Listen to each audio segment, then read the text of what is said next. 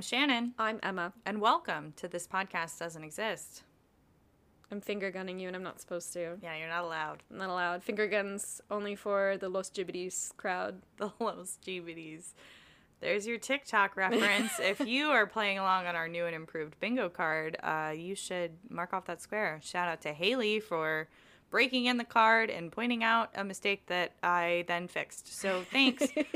If you are playing our bingo card, or if you are doing any spooky adventuring like Emily Dallas, oh my gosh, friend of the show, shout out to both of you for tagging us on Instagram. Yeah, that was really cool. But Emma, where can they find this mythical bingo card or our socials? They can find them all at thispodcastdoesn'texist.com.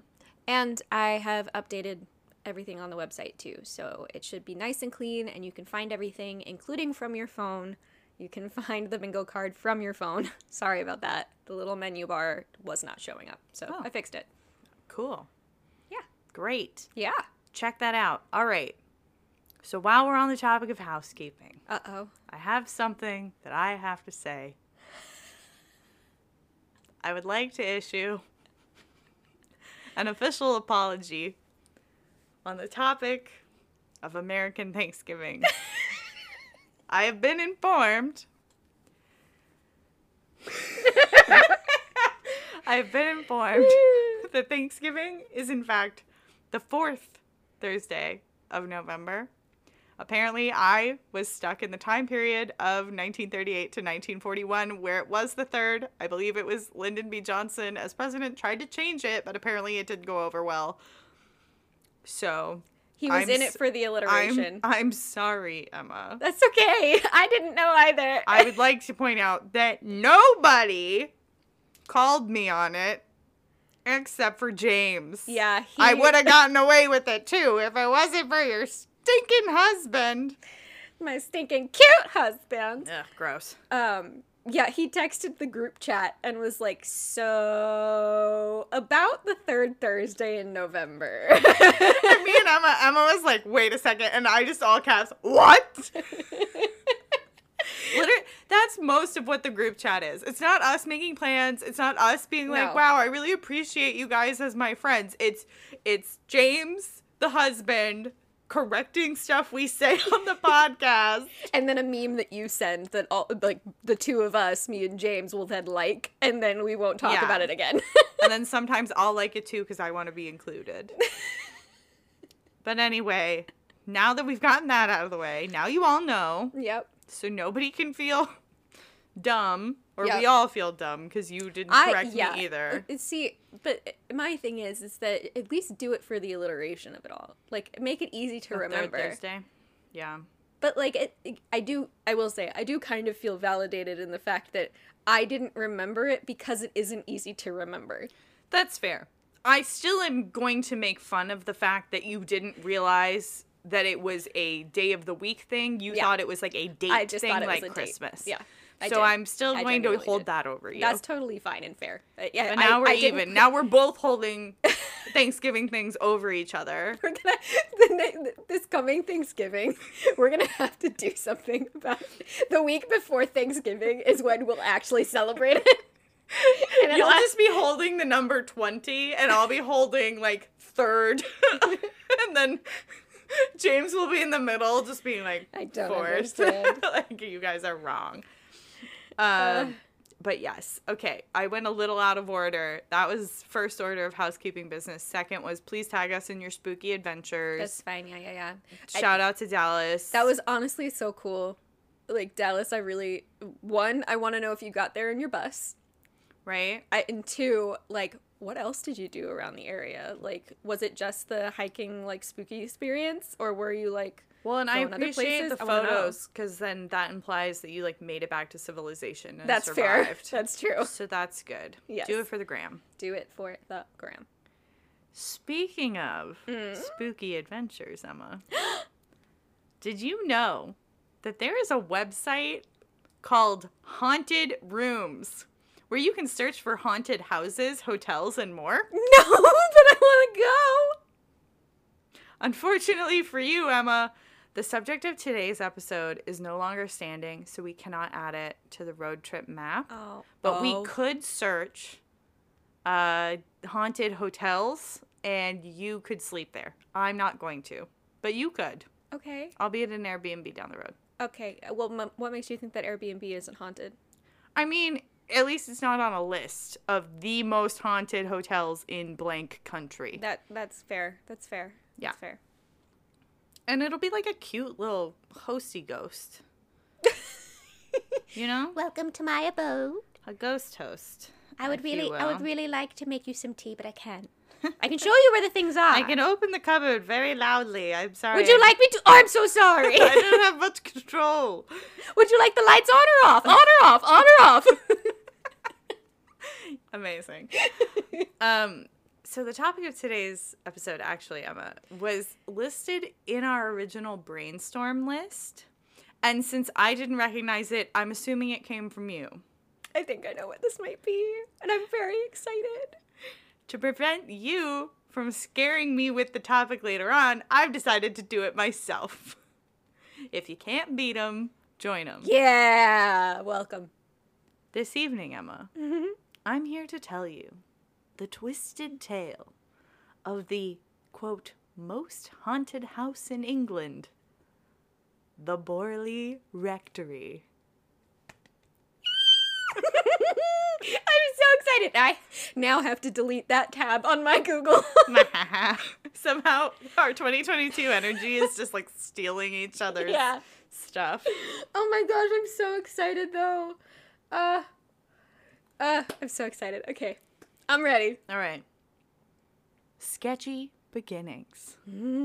I really just feel like an audiobook narrator with this. What I appreciate about all of your notes is that your sections have titles, whereas mine are literally just, and then. No, see, I have to like chunk it up in my brain because the way I like create a skeleton that's usually based on the Wikipedia page, I have to do it that way. It's totally fair. Like, I technically do that, but then I just don't use my headings. I just replace them. No, see, because it makes more sense for me to go through one source entirely instead of trying to be like, okay, let me read the like prehistory section of every one of these articles.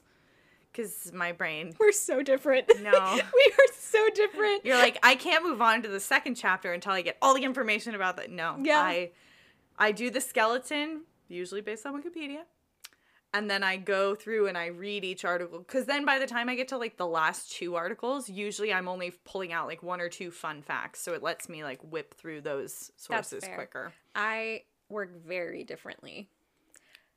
And that's okay. I mean, it's obviously not an issue because it's how we work individually. But like, it's just interesting to think about how we end up with a very similar product and do it very different. It's like being in math class.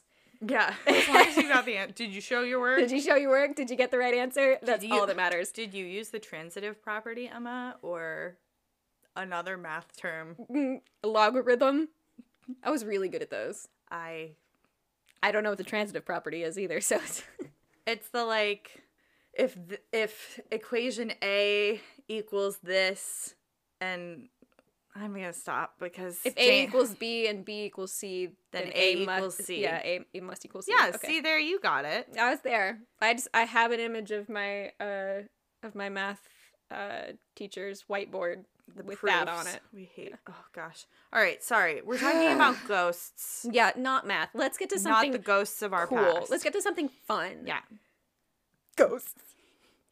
The building in question was a large 4-story home constructed in the Gothic Revival style in the county of Essex in England. Essex? The only way. Right? Is that right? Sorry to anyone from the UK. Sorry. I'm going to need us to go through the analytics because I've been listening through my backlog of episodes. So I was all the way back at White Man History. Wow. During which we talk about how, based on the analytics, you can tell that there are people in the UK listening who are not people that you know. Yep. And I want to know if they're still there. They are. Great. Hi, friends. Hi, friends. How did you find us? Please write in. Crypt King, were you doing some great networking Were for you us? doing some promo? Because Shout out to the Crypt King. There's a band I found on TikTok that, like, they're going on tour in the UK, and they posted a really cute, like, hey, people, if you like our music, please, like, come see our shows, because then we can go to bigger venues or whatever. So I sent it to the Crypt King, because I was like, hi, you're the only, like, music person that I know in the UK, so it's now on you. You have to go see them, because I can't go see them. Is he going to? I think he said he could see them at one of their gigs in the future. That'd so be I was cool. like, great. Great. Thanks. Good job. You did it well. Thanks for being my stand-in. That's so funny.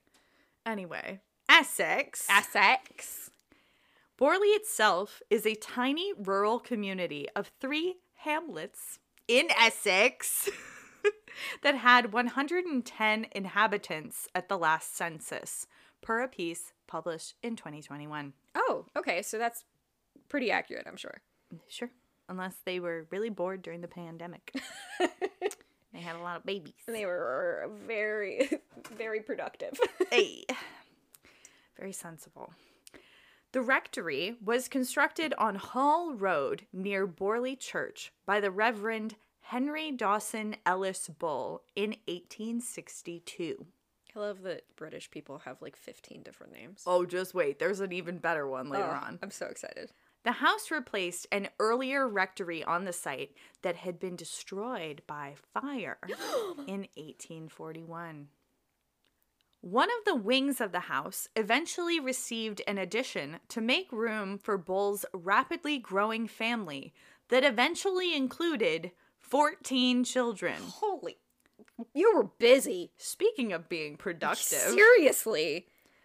At no point in its history did Borley House have electricity or running water. Oof. You had to turn like a wheel in the wall to pump usable water. Wow. Yeah. I mean, I'm sure at the time it was like normal, but... Yeah, it's the 1800s. Yeah, you've got some real strong biceps then. Everybody, the baby has some real strong biceps. No legs. Chubby legs. Chubby leg. No leg day. Leg day. Anthony Mackie would be mad. A tree with no trunk. In addition to being built on the site of a previous fire, the home already had some historically bad vibes. Ay, TM.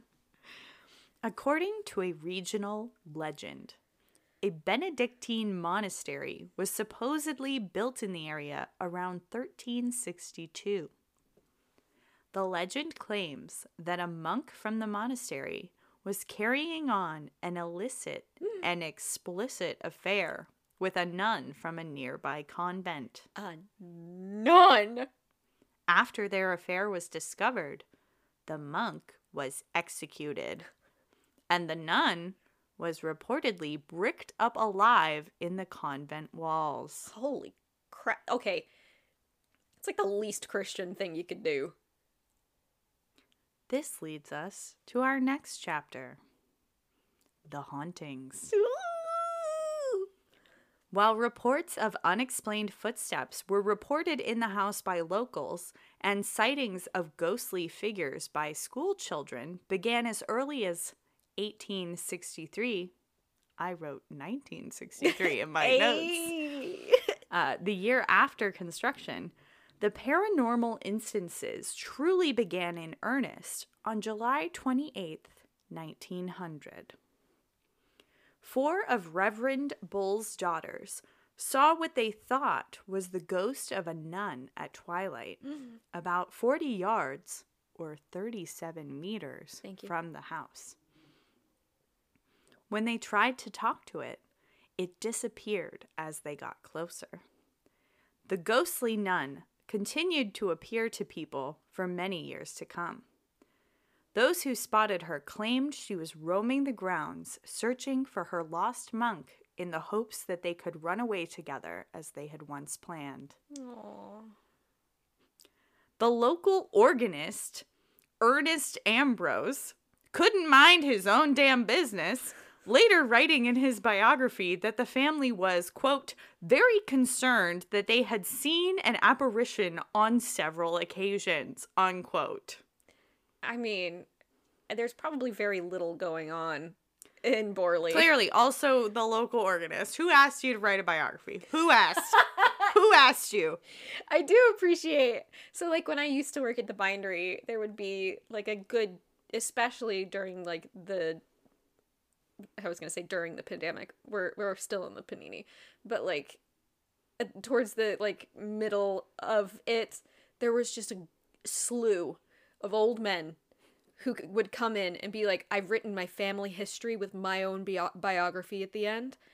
And I'd be like, okay. Who asked for this? And they would always be like, if you get the chance to read it, please let me know what you think. And I'm like, what do you think I do? Do you think I sit here and read everyone's books? I mean, I can read it. Yeah. I get paid by the hour. Yeah. But it was just, I just found it so funny because they were always so adamant that it was so important. And I get that, family history can be really important, but I really don't need to know what your grandmother had for lunch on November 3rd, 1872. Like, I don't need to know that. Also, if your grandmother's that old, you must have been ancient. Yeah, I'm like, wow. I think those dates are in my brain. So. There you go. And then we have a little quote from Time magazine.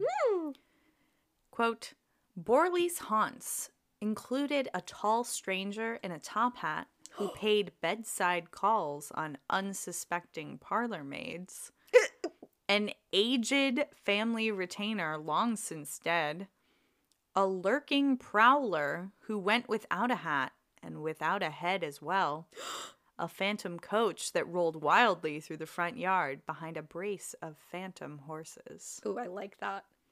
That is an image I love. Unquote. I love that image. Also, retainer? I think maybe it means like land, like Hagrid is the keeper of the keys. That sort of vibes. I get. Okay. I don't know. I'm not English. That's fair. I just had in my brain an aged retainer, as in the retainer that I lost at Golden Corral when I was, how old? 10? Oh, nice. I lost mine when I was 12 at McDonald's. Yep. Yeah. It was rainbow and very brightly colored, so how did I throw it away on my tray? Mine was rainbow too. It had sparkles in it. Oh, wow. Well, it was because the bone shaman had one of his orthodontist friends make it for me, and they were like, what color do you want? And I was like, I don't care. You could make it all the colors. And they made it rainbow. And I was like, all right, this is fun. And they were like, you're a girl. You'll want sparkles. I didn't like the fact that it had sparkles. My next one was blue. Oh, nice. Because I lost that one at Golden Corral. But that's what that's what I thought of when you were like an aged retainer, just floating, like just an old retainer, like a giant. You lost me. Yeah, it's enormous. You thought that you lost me. I never left. Your teeth hurt now. They're kind of crooked, aren't they? So crooked. Like, I understand. Your teeth aren't bad. They're... You look like a bulldog. Everyone does. Whenever anyone does that, they always look like a bulldog, though. That's what I think of. Yeah, no, it's... We don't need to talk about this on the air. Like, I understand why we do orthodontics on children, because, like, their insides are squishier. You know what I mean. I do. More malleable. Malleable. But we really shouldn't. Because, like, after the orthodontics, when you move into the retainer stage, you're trusting all those thousands of dollars of work to a teenager. Yeah, who's not going to wear it because they feel uncool. Well, like, I wore mine until I lost it, and then I don't know if we got it replaced. And then I had a bonded lower one, which is clearly, I mean, you guys can't see me make a bulldog face, but that's clearly the issue.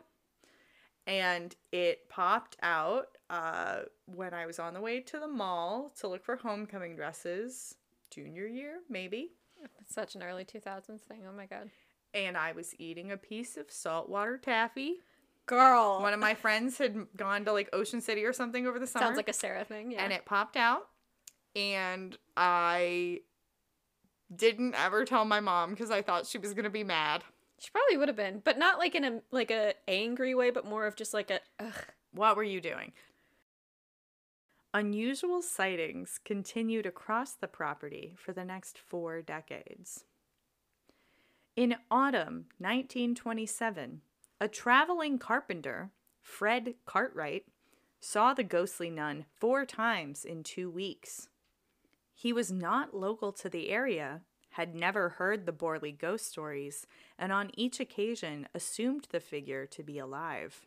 I mean, if you didn't know anything about it, then of course you're going to assume it's real. Like that one episode of Supernatural where they like run into that woman on the highway and she's Yes. running away because she thinks she's being attacked, but then you find out that she's a ghost. Yeah. Being attacked by another ghost, but like everyone involved is ghosts except Yeah. the Winchesters. That's honest. I remember that episode. That was a good one. Someday we'll go back and we'll start.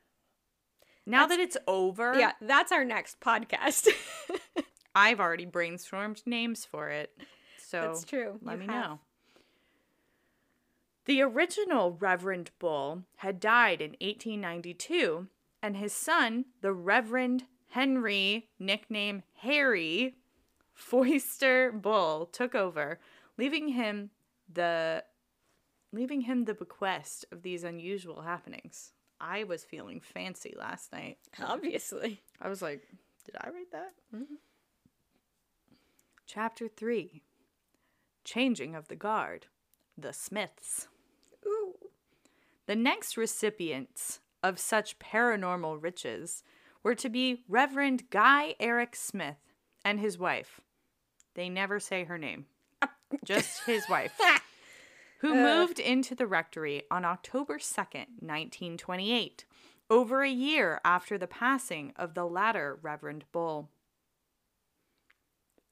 I feel like there's a lot. Mouth happening. Yeah. We need to eat apples. Right? We just have a fruit bowl. Mm-hmm.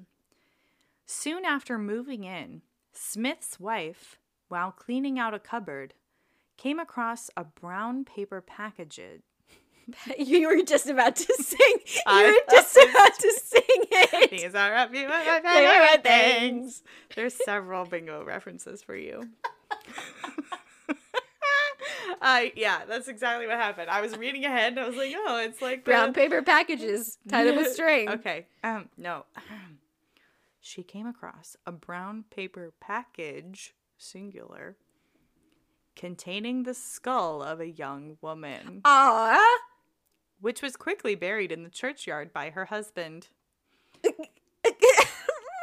The only citation I could find for this was in a book that was not available on Google Books Preview, so I have no additional info, much to my dismay. That's, what is the book called? I'll get it for you. I want to know.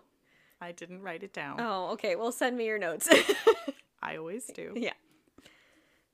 Alone in the house shortly after, Guy was crossing the landing outside the notoriously haunted Blue Room when he heard whispering, rising to form the audible, pleading words.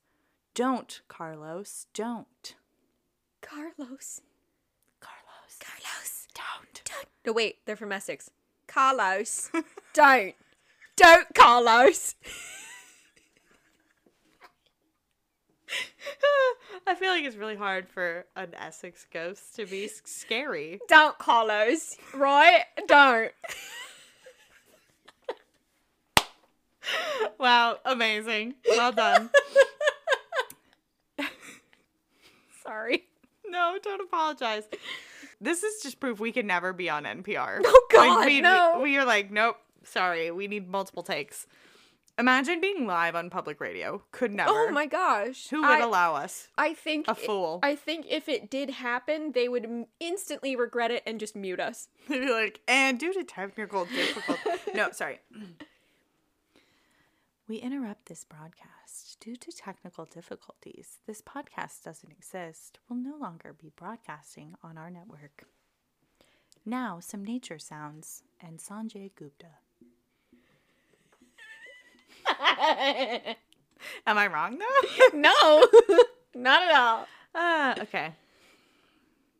I feel like we need to name our NPR personas. Like we have Brett and Chet. I thought that we did because you were like Veronica. Oh, maybe. I don't know. And I was... I haven't listened to those episodes yet. I was Sharon. Sharon. Sharon and... Welcome to the Sharon and Veronica show. I can't. I'm bailing out of this bit. I'm hitting the button. The bailout button. The floor opens. Parkour. In the following time period, the family reported a variety of incidents, including the sounds of servant bells ringing despite being disconnected. Ooh, do not like. Lights appearing in windows. They don't have electricity. And unexplained footsteps. In addition, Smith's wife believed she saw a horse-drawn carriage at night. The carriage was spotted or heard upon multiple occasions, but never at the same time.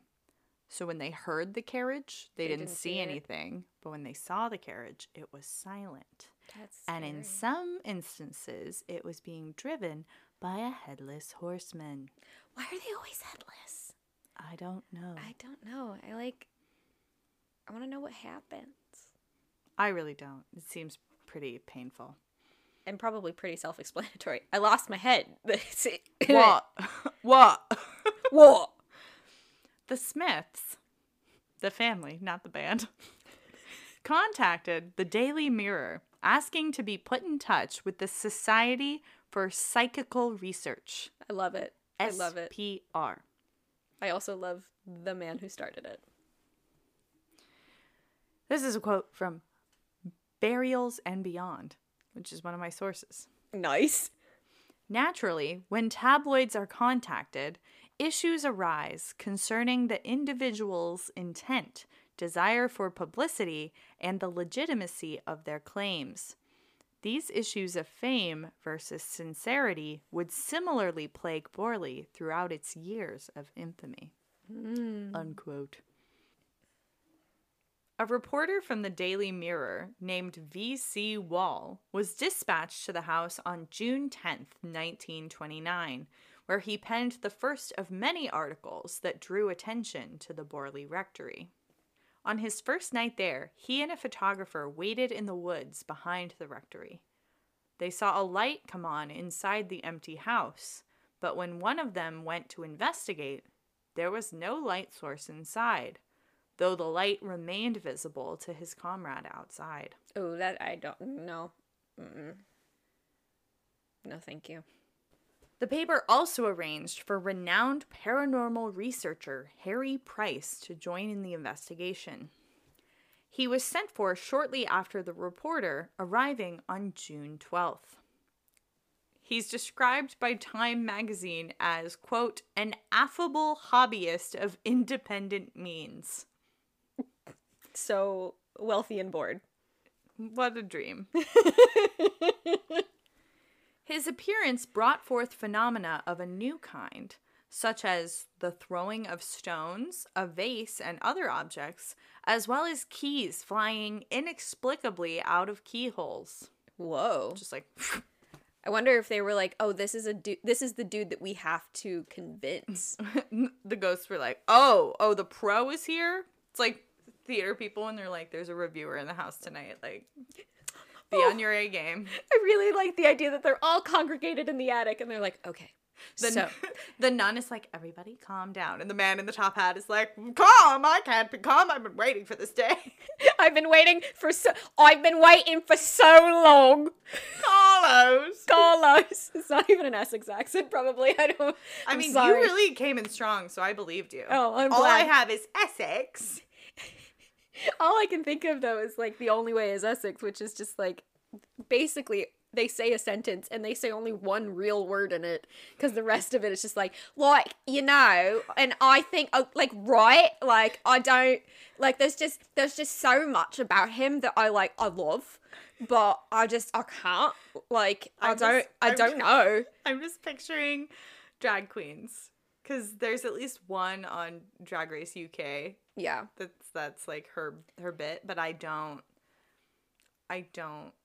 know her name because I only saw parts of episodes. Okay. I will say, I'm saying this publicly right now, I am rooting for Lady Camden on the current season of RuPaul's Drag Race. I think they're giving her the slow burn edit. She hasn't won yet, but I think her time is coming, and I love her. I'm sure Haley will agree with you or have something to say about it. I hope so. Don't worry. We text. Great. We message. I'm glad. It's great. Back to the ghosts. They're congregating in the attic to talk about how they can impress Harry Price. Allegedly. The reporter Wall and Price claimed to witness a red glass candlestick fly past their heads and shatter against an iron stove. The Mirror reported. Like the newspaper. Yeah. Not the man in the mirror. Spirit messages were also tapped out from the frame of an actual mirror. Don't ask me. I don't know. No, that makes me think there's something in the mirror, and I don't like that. I didn't like that either. Yeah. How does it feel? How does it feel? I'm sorry. What's my line? Oh, thank you, stage manager. I'm sorry. It's okay. I'm enjoying it. Good. Of the experience, Price later wrote, quote, "It was a day to be remembered even by an experienced investigator. 16 hours of thrills." Oh. Unquote. Oh. That's so cute. Also annoying because, okay, so this is in the UK, so all the articles about it, the dates are written in like UK format, and I was too lazy. I was too lazy to go back. So here you go. In the report of 17th June 1929, the Daily Mirror reported that, quote, "The Rectory continues to receive the unwelcome attention of hundreds of curious people, and at night the headlights of their cars may be seen for miles around. One enterprising firm even ran a motor coach to the Rectory, inviting the public, quote, to come and see the Borley ghost, while cases of rowdyism were frequent," unquote. Rowdyism. We're so offensive. I mean, I'm just being loud and obnoxious. I'm so sorry. You're being is so wait, genuine question, but Yeah. also I'm trying to be funny, but I'm always trying to be funny. Is Essex like the Jersey Shore of England? Yes, you're not wrong. That is exactly it. Great. Yep. Perfect. Like, truly, Context. the TV show, Supplied. The Only Way is Essex, the way that they film it is almost exactly like Jersey Shore. Love it. See, we're not all so different, friends. No. We all can find common ground, and it's in the spray tan booth.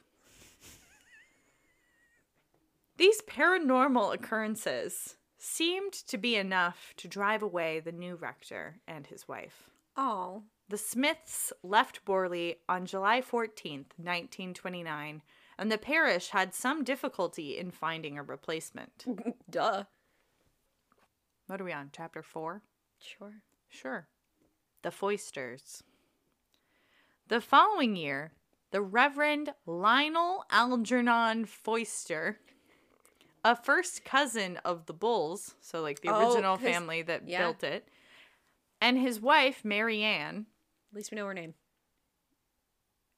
Nee? Is that N?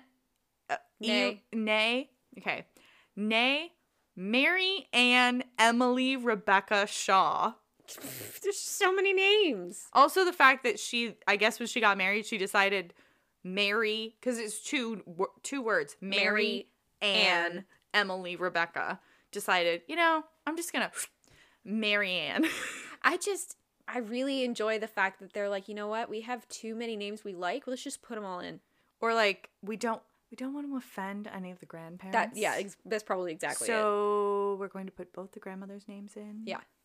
I looked out because both my grandmother's names, first name is Margaret. And that's my middle name. Neither of them go by that or went by that. Yeah, I don't think memes. Which is funny. Yeah. She goes by Marge. Marge Fletcher. Love her. Lionel and Marianne moved into the rectory with their adopted daughter Adelaide on October 16th, 1930. The Reverend recorded all the unusual happenings that occurred within the home between the time the family moved in all the way to 1935. He then sent those records to Harry Price. So they're part of the collection that the Price estate has on the Borley house. I say that's really smart, because you know going in that this is like a haunted house. I would have been like, yeah, anything weird, but I'm just gonna blame it on the ghost, and I'm gonna write it down, and that's it. Forget talking to your landlord about like a squeaky faucet or something. Yeah. Like, Absolutely you're not. like, on this day, a candlestick yeeted itself off the mantle. Yes, that's what he wrote. Yeah, 1930. exactly. Precisely. Well, and apparently the only reason he was willing to move in is because he was a distant relative of the family. That's so they fair. were like, please, our legacy, our great-grandfather, whatever. And he was like, fine. Sure, Marianne loved that. Well, we're going to find out more about Miss Marianne Foister. And now we have a quote from the mother source. Wikipedia. These occurrences included bell ringing, windows shattering, throwing of stones and bottles, wall writing, and the locking of their daughter in a room with no key. Oh, gosh. No, thank you. They're poor kids. This is still a quote. Oh, I'm sorry. I've learned to give you space Thank to you. exclaim. I appreciate it. Numerous household items vanished, whilst objects which they did not own appeared from nowhere. I found something for you. I thought you'd like it. Here you go. Thanks, Top Hat Man. Marianne Foister reported to her husband a whole range of poltergeist phenomena that included her being thrown from her bed and being frequently attacked by an, quote, unseen agent. On one occasion, Adelaide, the 3-year-old, was attacked by, quote, something horrible, waking up from an unseen slap to discover a red mark on her face. Oh, baby. Reverend Foister tried twice to conduct an exorcism, but his efforts were fruitless. In the middle of the first exorcism, he was struck in the shoulder by a fist-sized stone. Because of the publicity in the Daily Mirror, these incidents attracted the attention of several psychic researchers who, after investigation, were unanimous in suspecting that they were caused, consciously or unconsciously, by Marianne Foister. What? Unquote. What? Mm-hmm. That poor baby getting slapped in the face. It's Wake not up. funny. It's not. Wake up. It's not funny, but it's. I'm so sorry, baby. It's just fine. I mean, yeah, but like at 3 years old, waking up and being like, ah, They're fine. They're fine. yeah, fine. You're Yeah, fine. fine. Walk it off. Yeah, fine. Following a visit to Borley, professional medium Guy Lestrange wrote that, quote, later, being entertained by the rector and his wife, he heard for the first time of mysterious forms, male and female, being seen inside and outside the house, of lights in unoccupied rooms, of articles appearing and being thrown, of fires breaking out, of mysterious whisperings and unexplained writings on walls and scraps of paper. Once, the rector told him, he was working alone in his study when he saw a pencil rise from the desk and scrawl words on the wall in front of him. No hand was visible. That's some Matilda stuff right there. It's true. Lestrange's claims, however, are regarded as false. Considering that the Reverend was meticulous in his accounts and never reported any such phenomena himself, and certainly no levitating pencils, the enduring image is one of wishful imagination on Guy's part. Why make it up? He just wanted to be a part of it, I'm sure. Yeah, With like, a name you're a like psychic. Come on, Guy Lestrange. Like, the strange guy. Lestrange. Lestrange. Laganja Estrange. Speaking of drag queens. Yes, mama. Okay. You'll understand that someday, sweetie. One day. When we get there in the One day. syllabus. Marianne later said that she felt that some of the incidents were caused by her husband in concert with one of the psychic researchers, but other events appeared to her to be genuine paranormal phenomena. The Foysters left Borley in October 1935 as a result of Lionel Foyster's ill health. Aww. Though I'm sure being psychologically and sometimes physically attacked in your home certainly didn't help. I'm sure that probably deteriorated his health. He was probably stressed out. Like, you know that those pictures of, like, Obama when he entered presidency and then when he left and he looks like a completely different person. But then also when he, like, went on vacation after. And then he came back looking... like, great. Like, really, he was rested. Like, he had regressed in age for, like, 20 years. And recharged. He looked like he had so much energy. He's like, oh, I have a soul again. Oh, my gosh. But, yeah, that makes me... That's where I think poor Foyster is at.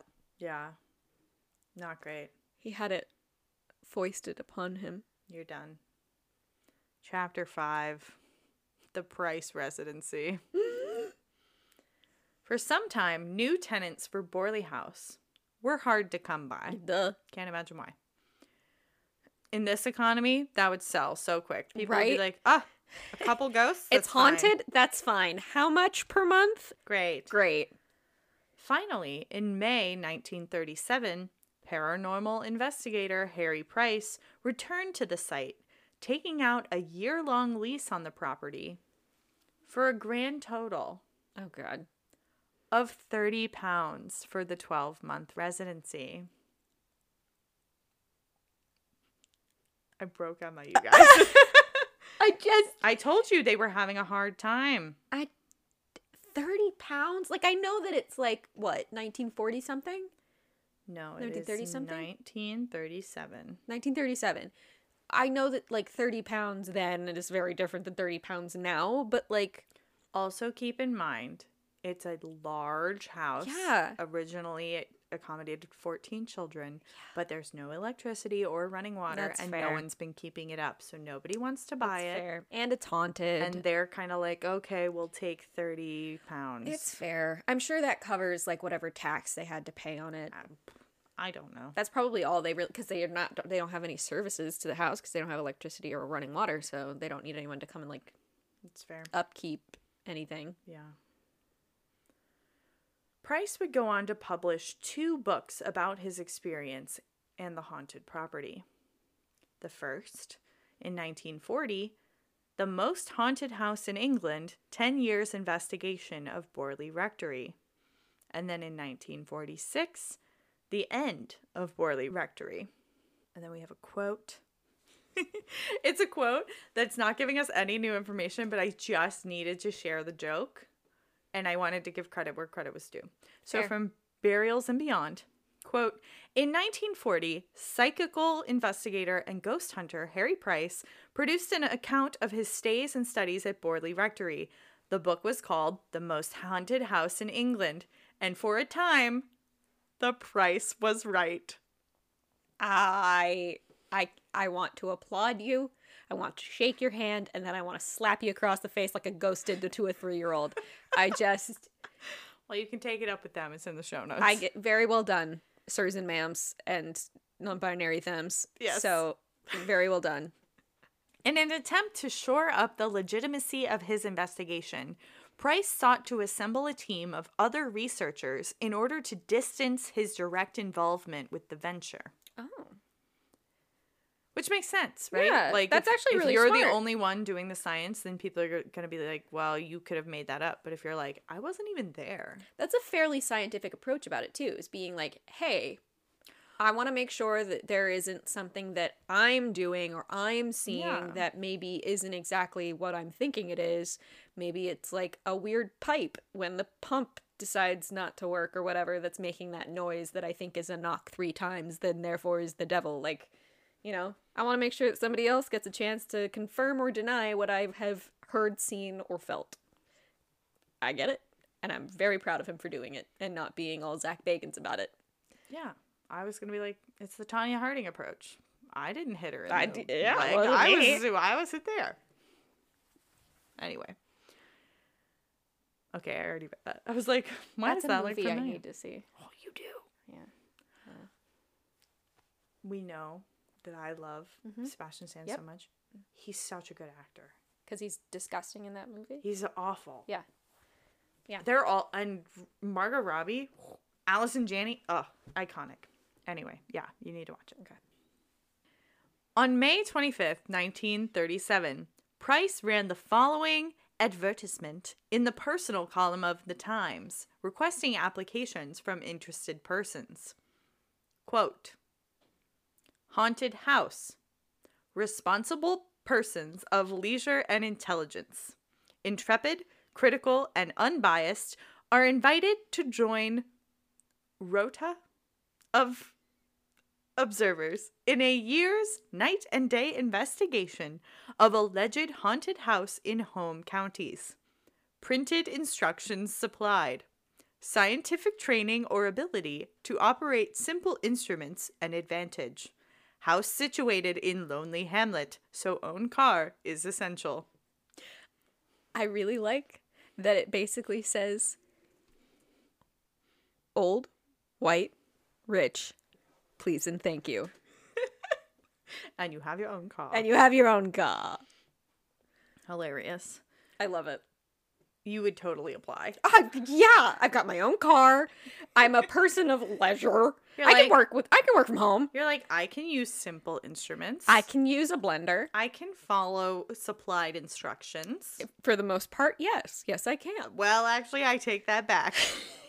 Emma is a throw the box in the recycling and wing it. Y'all, Shannon bought me some super glue and then got mad. Not mad. She got confused when I threw away the instructions for super glue.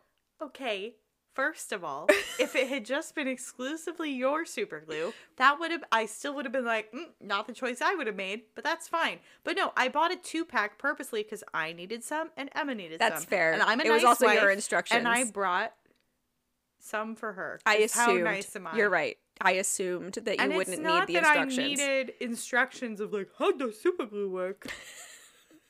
I just was concerned, like, is there an ideal time that I'm supposed to hold it together?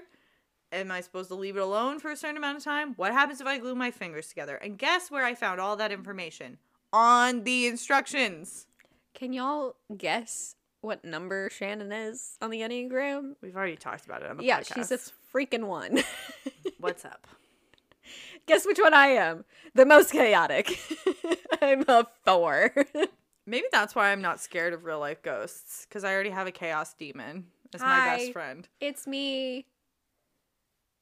Yeah, I feel like if I did take you into a potentially haunted house, our combined skepticism would keep them at bay. Do you disagree? I would need more context, because I think if we went in like the daytime, fine. Yeah, no, I'm not saying Nighttime? No, thank you. No. I mean, have you seen BuzzFeed Unsolved, like, throwing Ryan Bergara into a dark room by himself with an EVP? Like, no. Like, no. That is who I would be. Regardless of me being Shane most of the time, I would be Ryan Bergara. I'd be like, nope, I heard a sound. I'm done.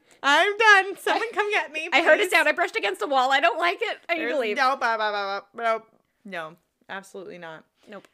But anyway, some people did choose to apply. Of course. With an ad like that. Why not?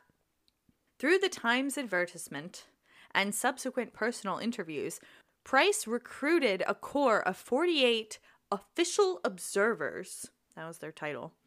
Mostly students whose backgrounds included engineering, the armed forces, the civil service, and the medical profession, who spent periods, mainly during weekends, at the Rectory with instructions to report any phenomena that occurred. That's cool. That's really cool. And now I'm going to share some quotes from the Harry Price website,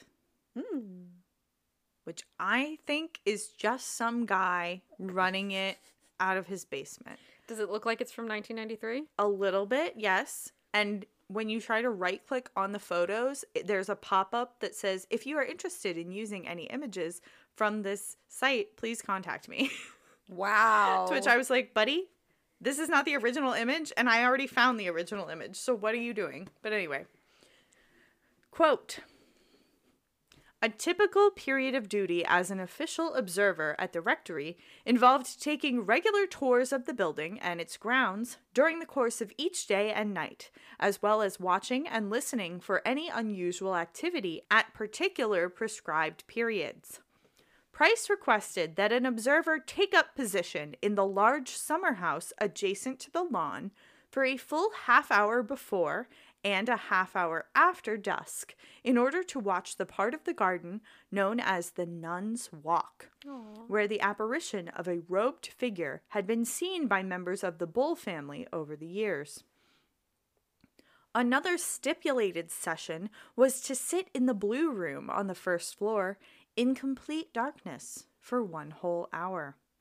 Price had held an impromptu seance in this room in which the Reverend Harry Bull had died in 1927 during his first visit to the Rectory in 1929, and it was regarded as a particularly haunted room. Once each observational period was over, each of the observers was required to write a report of their visit to the Rectory and submit it to Price at the Berkeley Street offices of the University of London Council for Psychical Investigation. Unquote. What an internship. Right? I love it. They're like, free board. Yeah. You can stay there. You're not going to catch me sleeping there. Are you joking? But also I like the idea that there's like a distant scream in the house and they just like lick their pencil and write something down. They're like, all right, at 9:37 and check your watch. p.m. Yeah, all right. Well, how long's it lasting? It's like 2 minutes. Are you done? My gosh, you got some lungs. Well, I guess you're dead, so you don't really need air, do you? I mean. But like, and the source went on to say that some of the reports were very just like matter of fact, like walked the circuit at this time, moved to this room at this time, and then others were like a minute by minute account. And I was like, wow, some of you were very much like Hermione Granger, the and some of overachievers. you were Ron Weasley. Like, here's a piece of paper. Here, I wrote my name on it. Yeah, right. You're welcome. Ron had other qualities. Yeah. We're not here to hate on Ron. He was the most loyal of friends. Except for that time he left them in the woods. But he was going through some stuff. There was a Horcrux, which I lot think is like on. a good metaphor for like mental health challenges, and like people were dying. It was a lot. Yeah, he needed a minute to himself.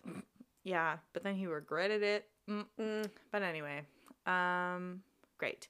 And then these next events are pretty sort of paraphrased / copied from Wikipedia. Ding! In March 1938, Helen Glanville, the daughter of one of Price's helpers, conducted a planchette seance in Streatham in South London. Don't know why she did it there and not at the house. Yeah, that makes it but maybe difficult. She didn't want to, maybe she didn't have her own car. Well, and it might have also been maybe her father brought something back. Maybe. And he was like, I'm feeling weird about this. And she was like, you know what we can do? We can seance it up, Diddy. Exactly like that, too. I don't know why I said it like that. I don't like saying the word daddy. Diddy. Price reported that she made contact with 2 spirits. Mm-hmm. The first of which was that of a young nun who identified herself as Marie Larry. Marie? Larry. Larry. Lairre. I am doing my best. No, I just misheard you. I thought you said Marie. Marie. According to the planchette story, Marie was a French nun who left her religious order and traveled to England to marry a member of the Waldegrave family, the owners of Borley's 17th century manor house, Borley Hall. She was said to have been murdered in an older building on the site of the Rectory, and her body either buried in the cellar or thrown into the disused well. So there were potentially 2 different nuns, if the stories can be believed. Yeah. Wow. The wall writings, remember there were wall writings, were alleged to be her pleas for help and for, quote, rest. One read, quote, Marianne. Oh. Please help me get out. Oh. What? It's supposed to be spooky. I'm sorry. And that's you're just sad. Oh, poor baby. That's just... It's like, you remember the gigantic cat from Iceland? Yeah. Yeah, it's just... The murder cat. Yeah, the murder cat. Like, baby. But, like, that's just White sad. woman. Yeah. I'm sorry. I am who I am, and I can't change it. For the record, if something starts writing on the walls to you, do not call me over to be like, oh, look at this thing that happened. No. No, I'll just send a picture to you. I don't want that image on my phone. I'll take a picture of it. It'll probably end up deleting itself from your phone anyway. Oh, God, I don't like it. Anywho's. I'm not showing you any of the pictures that I take of the writings on the wall that I find in my house. How about that? Okay, good. The second spirit to be contacted identified himself as Sunex Amirez. Carlos? Maybe. And claimed that anyway, however you pronounce his name, he claimed that he would set fire to the rectory at 9:00 that night, 27 March, 1938. Why? What do you got, buddy? I don't know. He also said that at that time, the bones of a murdered person would be revealed. Ah! Perhaps spirits have a warped sense of time, but he wasn't totally wrong. Chapter 5. Downfall and Destruction. I do like that you label them, but you don't number them. Look, I know. I don't go in with the intention, but then when I did like chapter 2, I was like, well, now I have to do it all. It's like when you write an essay in high school and they're like, you aren't allowed to introduce a paragraph as like firstly, secondly, lastly, unless you do it for all of them. Mm-hmm.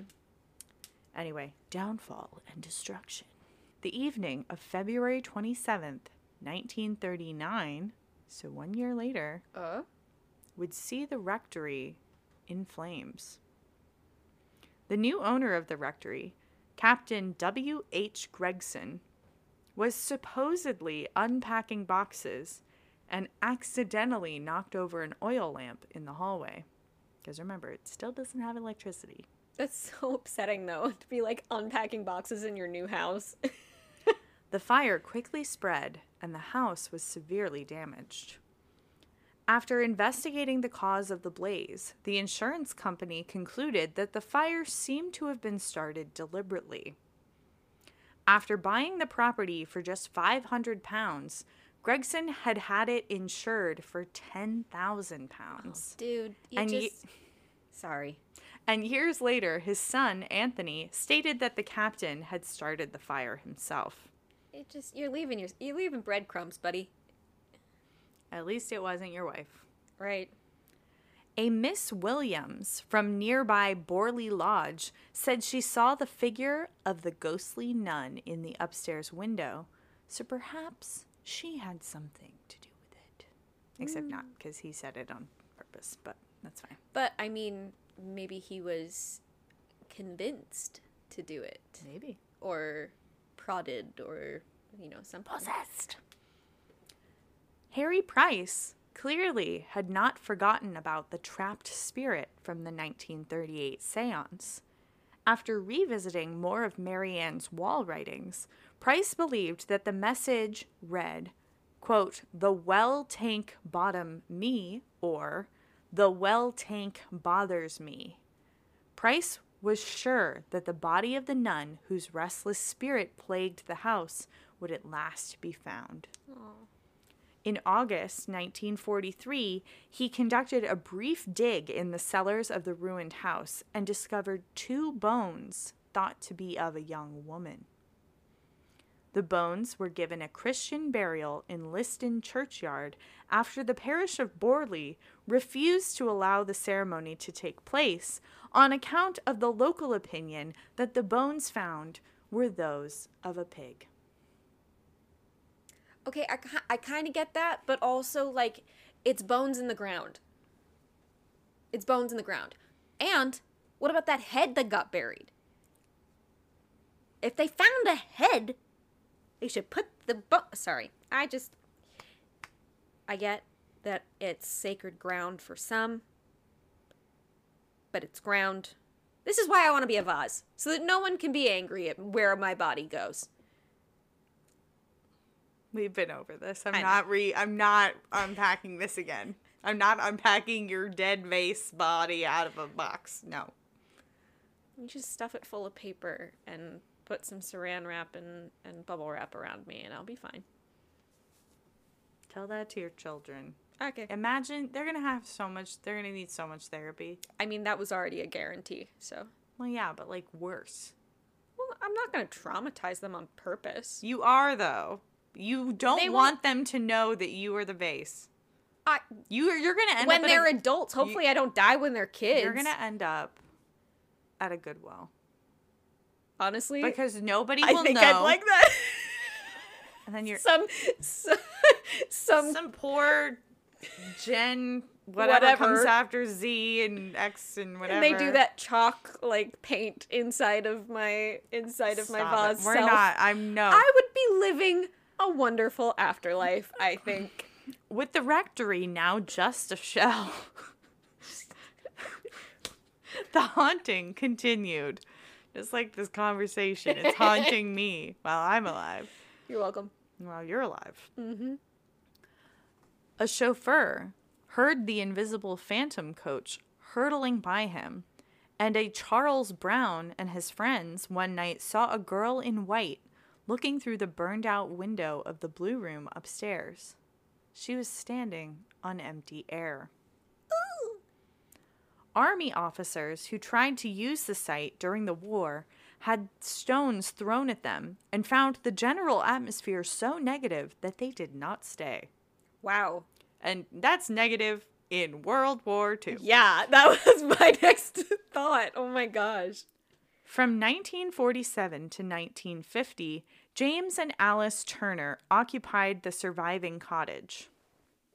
Because there's a cottage attached. I feel like every old building in England was actually a compound of like 5 different buildings. Right. On hot summer days, they would hear the voices and laughter of children from the orchard, and on one occasion, the sound of heavy footsteps, as though someone was walking on bare boards. The damaged ruins of the house were demolished in 1944, a low priority with materials and labor focused on the war effort. That's fair. Price and several of his associates were actually able to attend the demolition, photographing the events from a safe distance away. Aww. After developing the photographs, one in particular caught Price's eye. I'm such a skeptic, I can't. One photograph showing a brick in midair was placed center stage, inferring that the brick was levitating rather than falling. Price was able to publish one final piece of proof about the inherent darkness of Borley. Meanwhile, he just like off to the side was like, quick, chuck it. And had one of his friends throw it. And he was like, yeah. No, it's like the workman who'd thrown it. Oh, and they just happened to like click the shutter. Anyway, that's in the show notes. So you can see the levitating brick. I thought there was going to be like a figure or something. Yeah, that'd be cool. That'd be cool. This isn't the Winchester house. Sorry. Oh.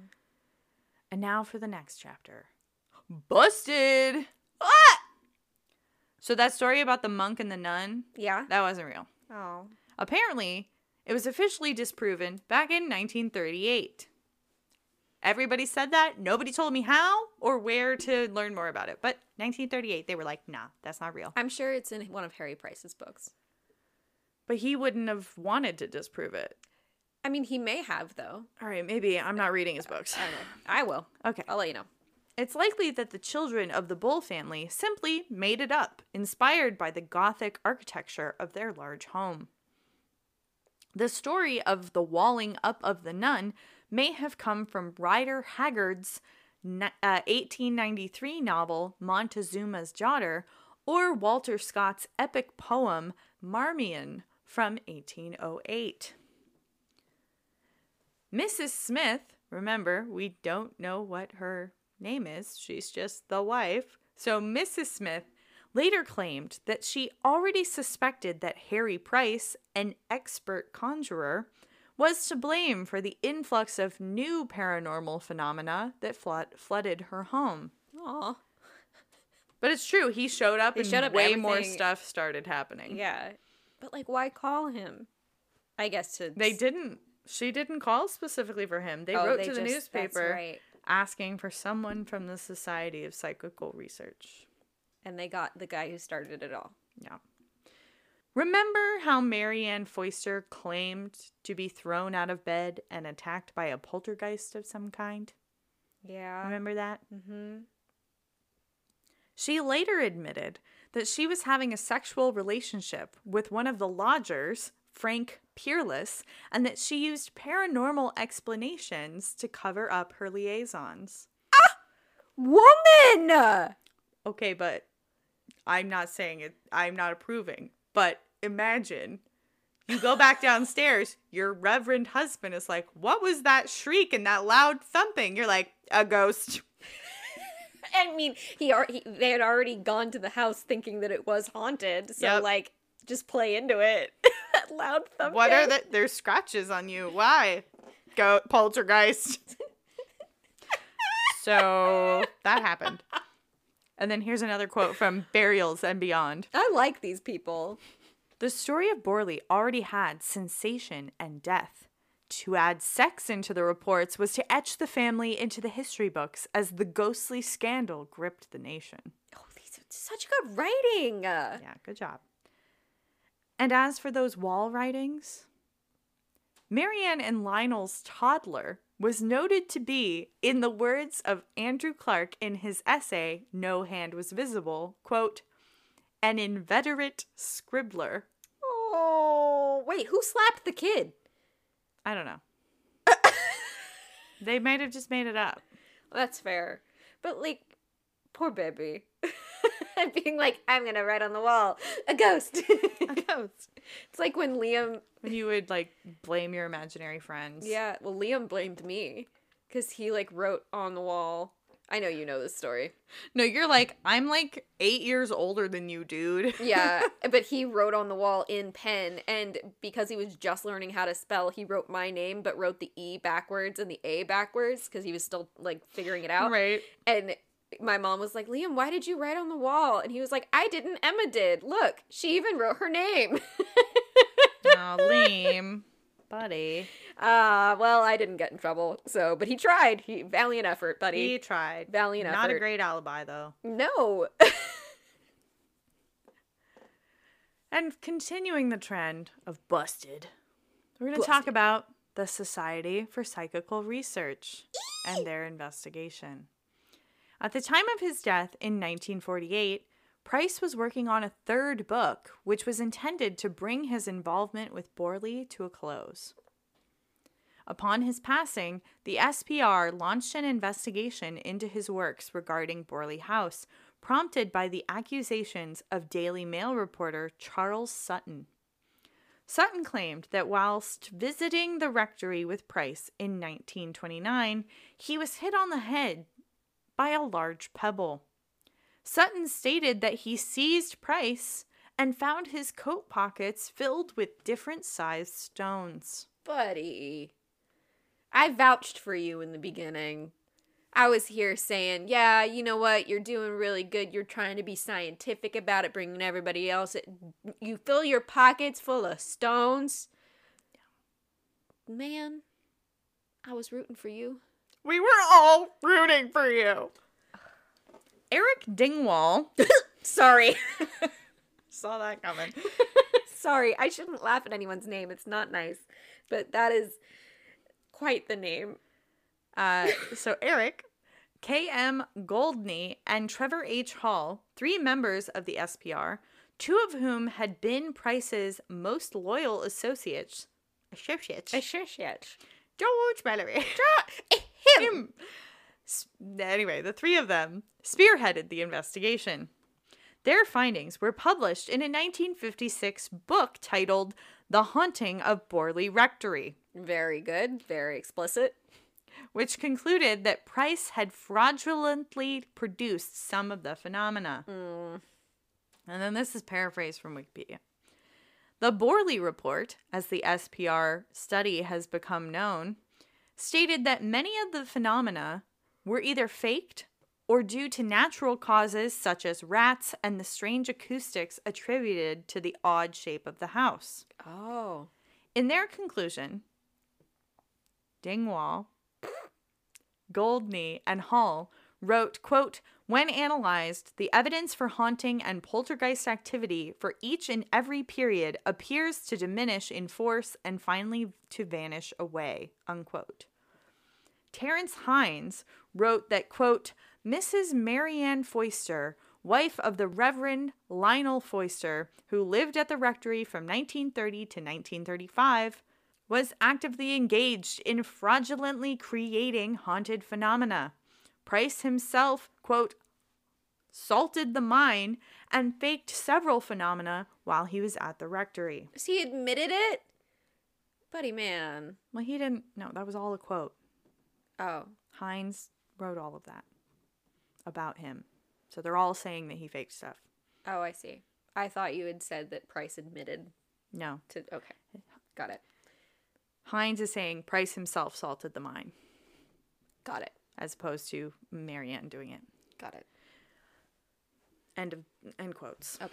Marianne Foister later admitted that the spooky occurrences during her time in the house were either caused naturally, i.e. the wind, or by herself or guests she'd encouraged to help her play pranks on her husband, also to cover up her affair. Boinking. I just wanted to say it once. I'm sorry. I don't know why my brain was like, say it. Say boink. Say it. Bop it. Twist it. Pull it. Boink it. The children of Reverend Harry Bull, who lived in the house before Lionel Foister, so not the first original family, but the second. The son. The second generation of Bulls, claimed to have seen nothing and were surprised that they had been living in what was described as England's most haunted house. Oh. They were like, wait, what? Our childhood was pretty chill. We liked it. And this is a quote from Wikipedia. Quote, Robert Hastings was one of the few SPR researchers to defend Price.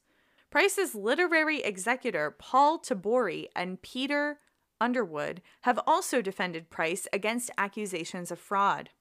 A similar approach was made by Ivan Banks in 1996. Michael Coleman, in an SPR report in 1997, wrote that Price's defenders were unable to rebut the criticisms convincingly, unquote. Even Sir Ernest Jelf, senior master of His Majesty's Supreme Court, examined Price's evidence and confessed himself, quote, at a loss to understand what cross-examination could possibly shake it. I'm just picturing a judge in one of those wigs, because that's what they still wear in England. Definitely, yes. Imagine. Yes. Well, so our friend Tom, not the Crypt King, but the one who lovingly made our theme song, is a lawyer in England and has to wear those wigs when he goes into court. Amazing. Wow. Yeah. We all contain multitudes. Wow. His first day, he took a picture and sent it to the WhatsApp with all of James's friends. And it was just, it's just great. It's a mirror selfie of him in his robe and wig. And it's just like, everything looks like so disoriented because it's like, you're wearing an iPhone, but like a wig and robe. Wow. It's great. We love that for the barristers. You look good in it. The barrister Tom. Also, shout out to all the Toms. We have so many of you. We're collecting them. Are really great. If you don't know us in real life, but your name is Tom, please write into the podcast. Please. So we can just know how many we have. Because currently we're at 3. Yeah. Because one of them, I was going to say, but we have another. But no, it's Tom King, the archaeologist, who we don't know. Imagine. Well, it's like, so this is a tangent. Sorry. It's okay. Do you know Amazing Phil on YouTube? No. Okay. He and his best friend Dan Howe. Dan and Phil. Yeah. Yes. As a unit. That is the only way I recognize So them. Amazing Phil is his username, but Phil Lester is his name.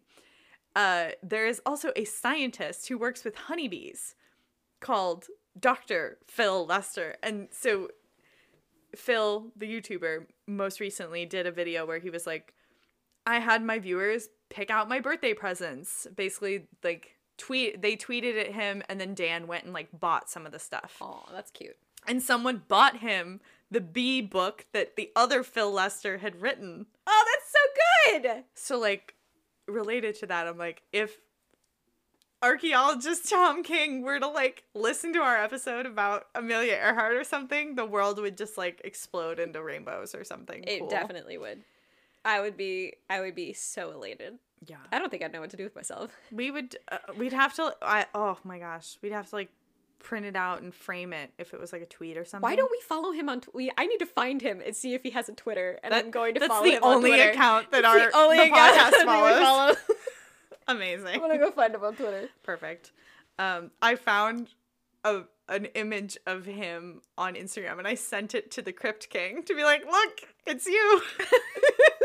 And he said something back like, what a great guy, or something like that. Like, oh, the best. It's like hilarious. Okay, we're almost there, friends. We're in the home stretch. You need to put that on the bingo card. What? We're almost there. We're in the home stretch. Do I say that a lot? Yeah. Oh, all right. That'll be Christmas. Yeah, I'm like, when's the next time we're going to update it? I don't know. More people have to play it. If people don't play it, we won't update it. Oh, that's fair. So, challenge presented, gauntlet thrown, home stretch. We're in it. A BBC broadcast was scheduled for September 1956 that meant to disclose some of the findings from the Borley report. It was abandoned due to fears in the legal department that Marianne Foister, who was almost certainly responsible for the more spectacular haunting, could easily sue the BBC for what was said about her in the broadcast. Oh. Because I guess at that point she hadn't come forward and said that she was faking things. It could be defamation of character. Ooh. A recovered copy of the transcript can be found in the show notes, if anyone is interested.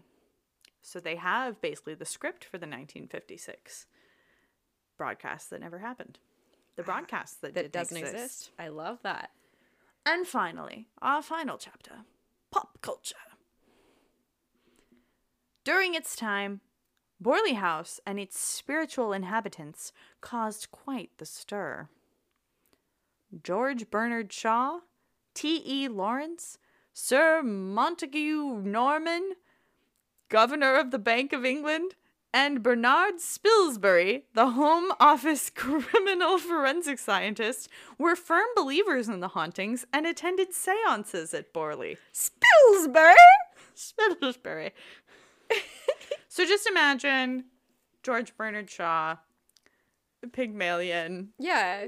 He's at a seance. We all contain multitudes. I mean, Arthur Conan Doyle was, like, obsessed with the paranormal. Know. So we like, listened to the Agatha Christie episode. Mm-hmm. And if you didn't, go do that. Mm-hmm. Harry Price's investigation of Borley was the subject of a 2013 best-selling novel by Neil Spring titled The Ghost Hunters. Oh. This novel was subsequently adapted for television as Harry Price, Ghost Hunter, starring Rafe Spall, Cara Theobald, and Richie Campbell. Rafe Spall is the guy who plays the mouse The rat in Harry Potter. Peter Pettigrew. Yes, and now that I'm saying that, no, it's his son. All right. Rafe Spall is his son. Cool. Because Timothy Spall is the guy who plays is Peter Pettigrew. Well done. Thanks. Sorry. It's okay. It's all right. In 2017, the partially animated film Borley, Rectory, the most haunted house in England, was released. Partially animated? Yeah, I don't know. It was written and directed by Ashley Thorpe and starred Reese Shearsmith and Jonathan Rigby. It just, when you say partially animated, it makes me think of like every Muppet movie. Yeah. That would be so good. I want the Muppets scared. Sorry, continue. In 2021, the feature film The Ghosts of Borley Rectory was released. It was written and directed by Stephen M. Smith and starred Julian Sands, Toya Wilcox, Colin Baker, and Christopher Ellison. So, is that the end? Perhaps. But perhaps not. During a 1961 investigation, quote, battery torches and car headlamps, how quaint in English, love that for you, all failed without obvious cause. And as recently as 2000, Colin Wilson spoke to a television crew which had, quote, recorded hollow footsteps, the creaking of a door that no longer exists, and a deep sigh that impressed everyone who heard it as profoundly unhappy. Unquote. Oh, that's sad. And then we're gonna end with a quote from, I think, the most reliable source of this entire thing. According to Russell Old, founder of the Essex Ghost Hunters, the spirits are still very much a presence in Borley. Quote, we have been to Borley so many times. We go around the back of the church and we film there. Every single time, our video recording has failed. We did a really good investigation not that long ago, and we had all our equipment going off, and we were telling the spirit to turn the light red to say yes and orange for no. It was answering all our questions, and then we go back home to edit the footage, and it's all corrupt. We have had stones thrown at us in the car park. We were stood there, and these pebbles strike up against the driveway. I can't. We were stood there, and these pebbles strike up the driveway, and you are standing there hearing them as they drop and roll. End quote. I really want to believe that Harry Price went back to haunt Borley Rectory after his death and is the one throwing pebbles now. He's like, see, it is haunted. It's me. It is haunted. I swear. How awkward though. He walks. Well, the attic doesn't exist anymore, but fair. he enters into like The grounds, and he's like, "Hello," and all the ghosts just like turn and they're like, "Mm-hmm." We were already doing plenty We well were doing without enough. you. We did not need your help. You made it worse, and you made people think we were fake. And now no one believes in us. And so we had to set fire to the building. But yeah, that's the end. Very well done. That's one of my favorites. Thanks very much. You're welcome. That was Irish, not Essex, but That's whatever. fine. I don't know what I'm doing. It's fine. It's fine. Yay! That was really good. Thank you. Thank you for doing a spooky one for me. I appreciate it. You got it. I've realized while I was doing the research, I was like, despite the fact that I freak out when you do these episodes at me, when I am researching them, I am too skeptical. Like, I want to freak you out too, but because I'm skeptical, I can't like present it in a spooky way. Because I'm like, well, this is pretty, I wonder, you know what I mean? I wonder what it is, because I don't believe in ghosts. I'm pretty skeptical about all of it in general. So, like, Yeah, I don't know. the fact that I'm able to do that to you, I don't know what it is. It honestly might be the fact that you just don't know about the thing that we're talking about. Yeah, the fear of the unknown. Yeah. So it might just be that. Because I don't think I do anything majorly different. Yeah. So. Well, speaking of the unknown, Emma.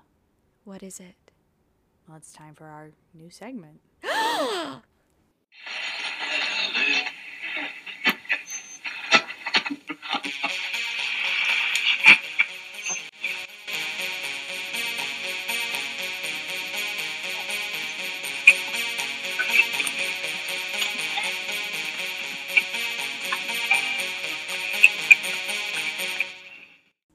All right, friends.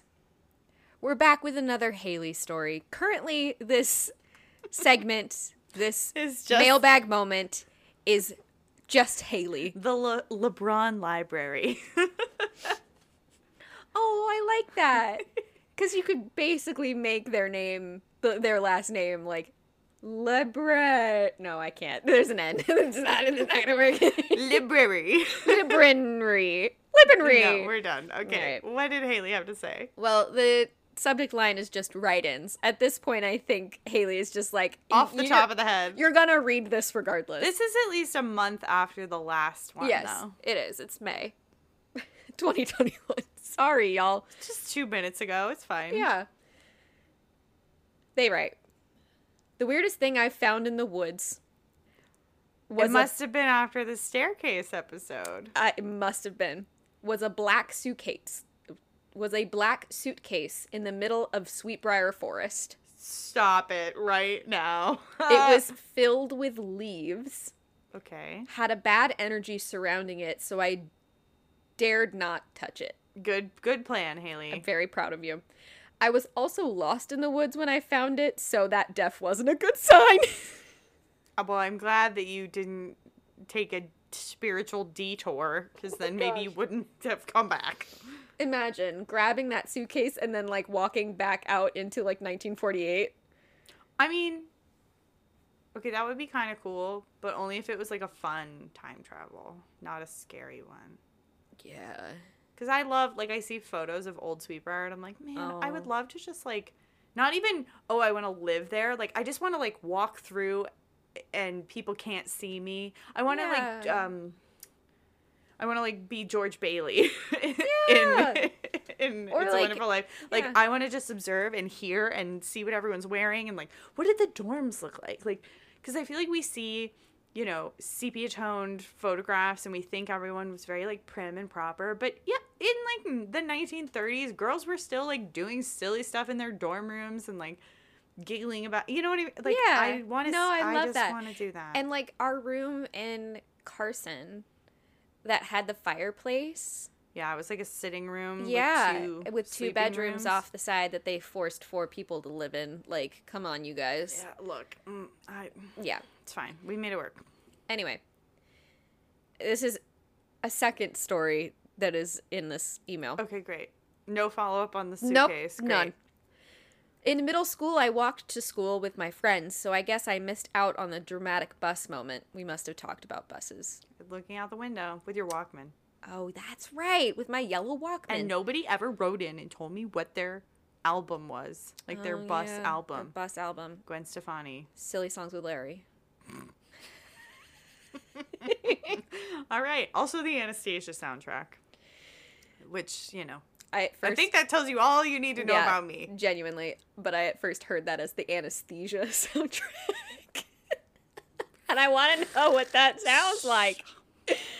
I mean, I love that. y'all have to ask the Bone Shaman. That's the only time I've been under anesthesia. That's fair. Though, we would play music out loud as we walked. A popular song in my friend group was Find Your Love by Drake. We even had a choreography for it. So there was Perfect. an answer. They did answer for you that Okay, question. good. I did ride the bus to school some days in high school when I didn't have morning marching band rehearsal. Amazing. And I would listen to Panic at the Disco or Wicked. If I wasn't listening to music, it was probably reading Elphaba Galinda fanfic. Haley. Love ya! I love you. I love you too. Haley, and this is why we're friends. Although we separately, like out of the group chat, have acknowledged that They're like, we've never hung out. Met in person. I mean, you haven't. I've met Haley, but I didn't know that. We never haven't. hung out. But because what had happened was they had posted a memory on their Snapchat of Shudder, and I freaked out for a second because I thought that they were like on the East Coast at Sweetbriar, and I was gonna be like, where are you flying out? When? Yeah. We will drive down. And they were like, oh, I didn't realize it didn't like post the date, like that it didn't say like from my memories. But then they were like, yeah, the next time I'm on the East Coast, we are getting together, we are hanging out, we are gonna get drinks. And I was like, yes, Emma we're so ready. I'd be so elated.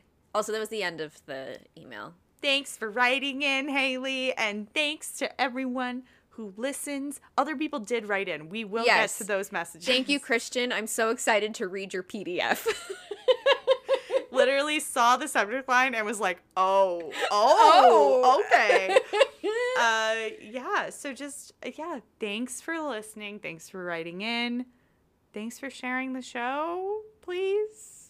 Please and thank you. We love you regardless, but just, let us know if you're out there. We like knowing you if you guys are listening to us. Don't be a ghost. Don't be a ghost and like knock on our door by DMing us or whatever. Hey! Yeah, don't knock on my real door, please and thank you. Oh my gosh, not yesterday. Everything happened yesterday, apparently, to me. Yesterday when we graduated from college? Or yesterday? At some point this week, because I dropped off cookies to my new neighbors, and one of them across the street came over and like knocked on the door, and I was sitting on the couch, and I was like, I do not answer doors. And they were really insistent because they knew that we were home, and so they were like, oh, they must not be able to hear me. And so they just knocked even louder, and I was like, I do not answer doors. So I texted James, and I was like, are you back in the backyard? Like, is that you knocking on the door? And he was like, what? No. And I was like, okay, there's someone at the door, and I'm not answering Emma, it. that is not how you be neighborly. It scared me. I was like, someone is so insistent. Don't you have a peephole? I didn't get up. I was like, I am not answering this door. You cannot see me through the window. I am not answering this door. Wow. Don't answer doors. I do not answer my door. I won't get murdered by someone answering the door. Tony Stark? You're like, oh, I don't answer the door. People don't hand me things. Penny's the butler. Penny answers the door. Oh my God, terrifying. All right, well, don't be a stranger. I don't know. I was going to try and segue that, but I don't know what I'm doing. So just remember. This podcast doesn't exist.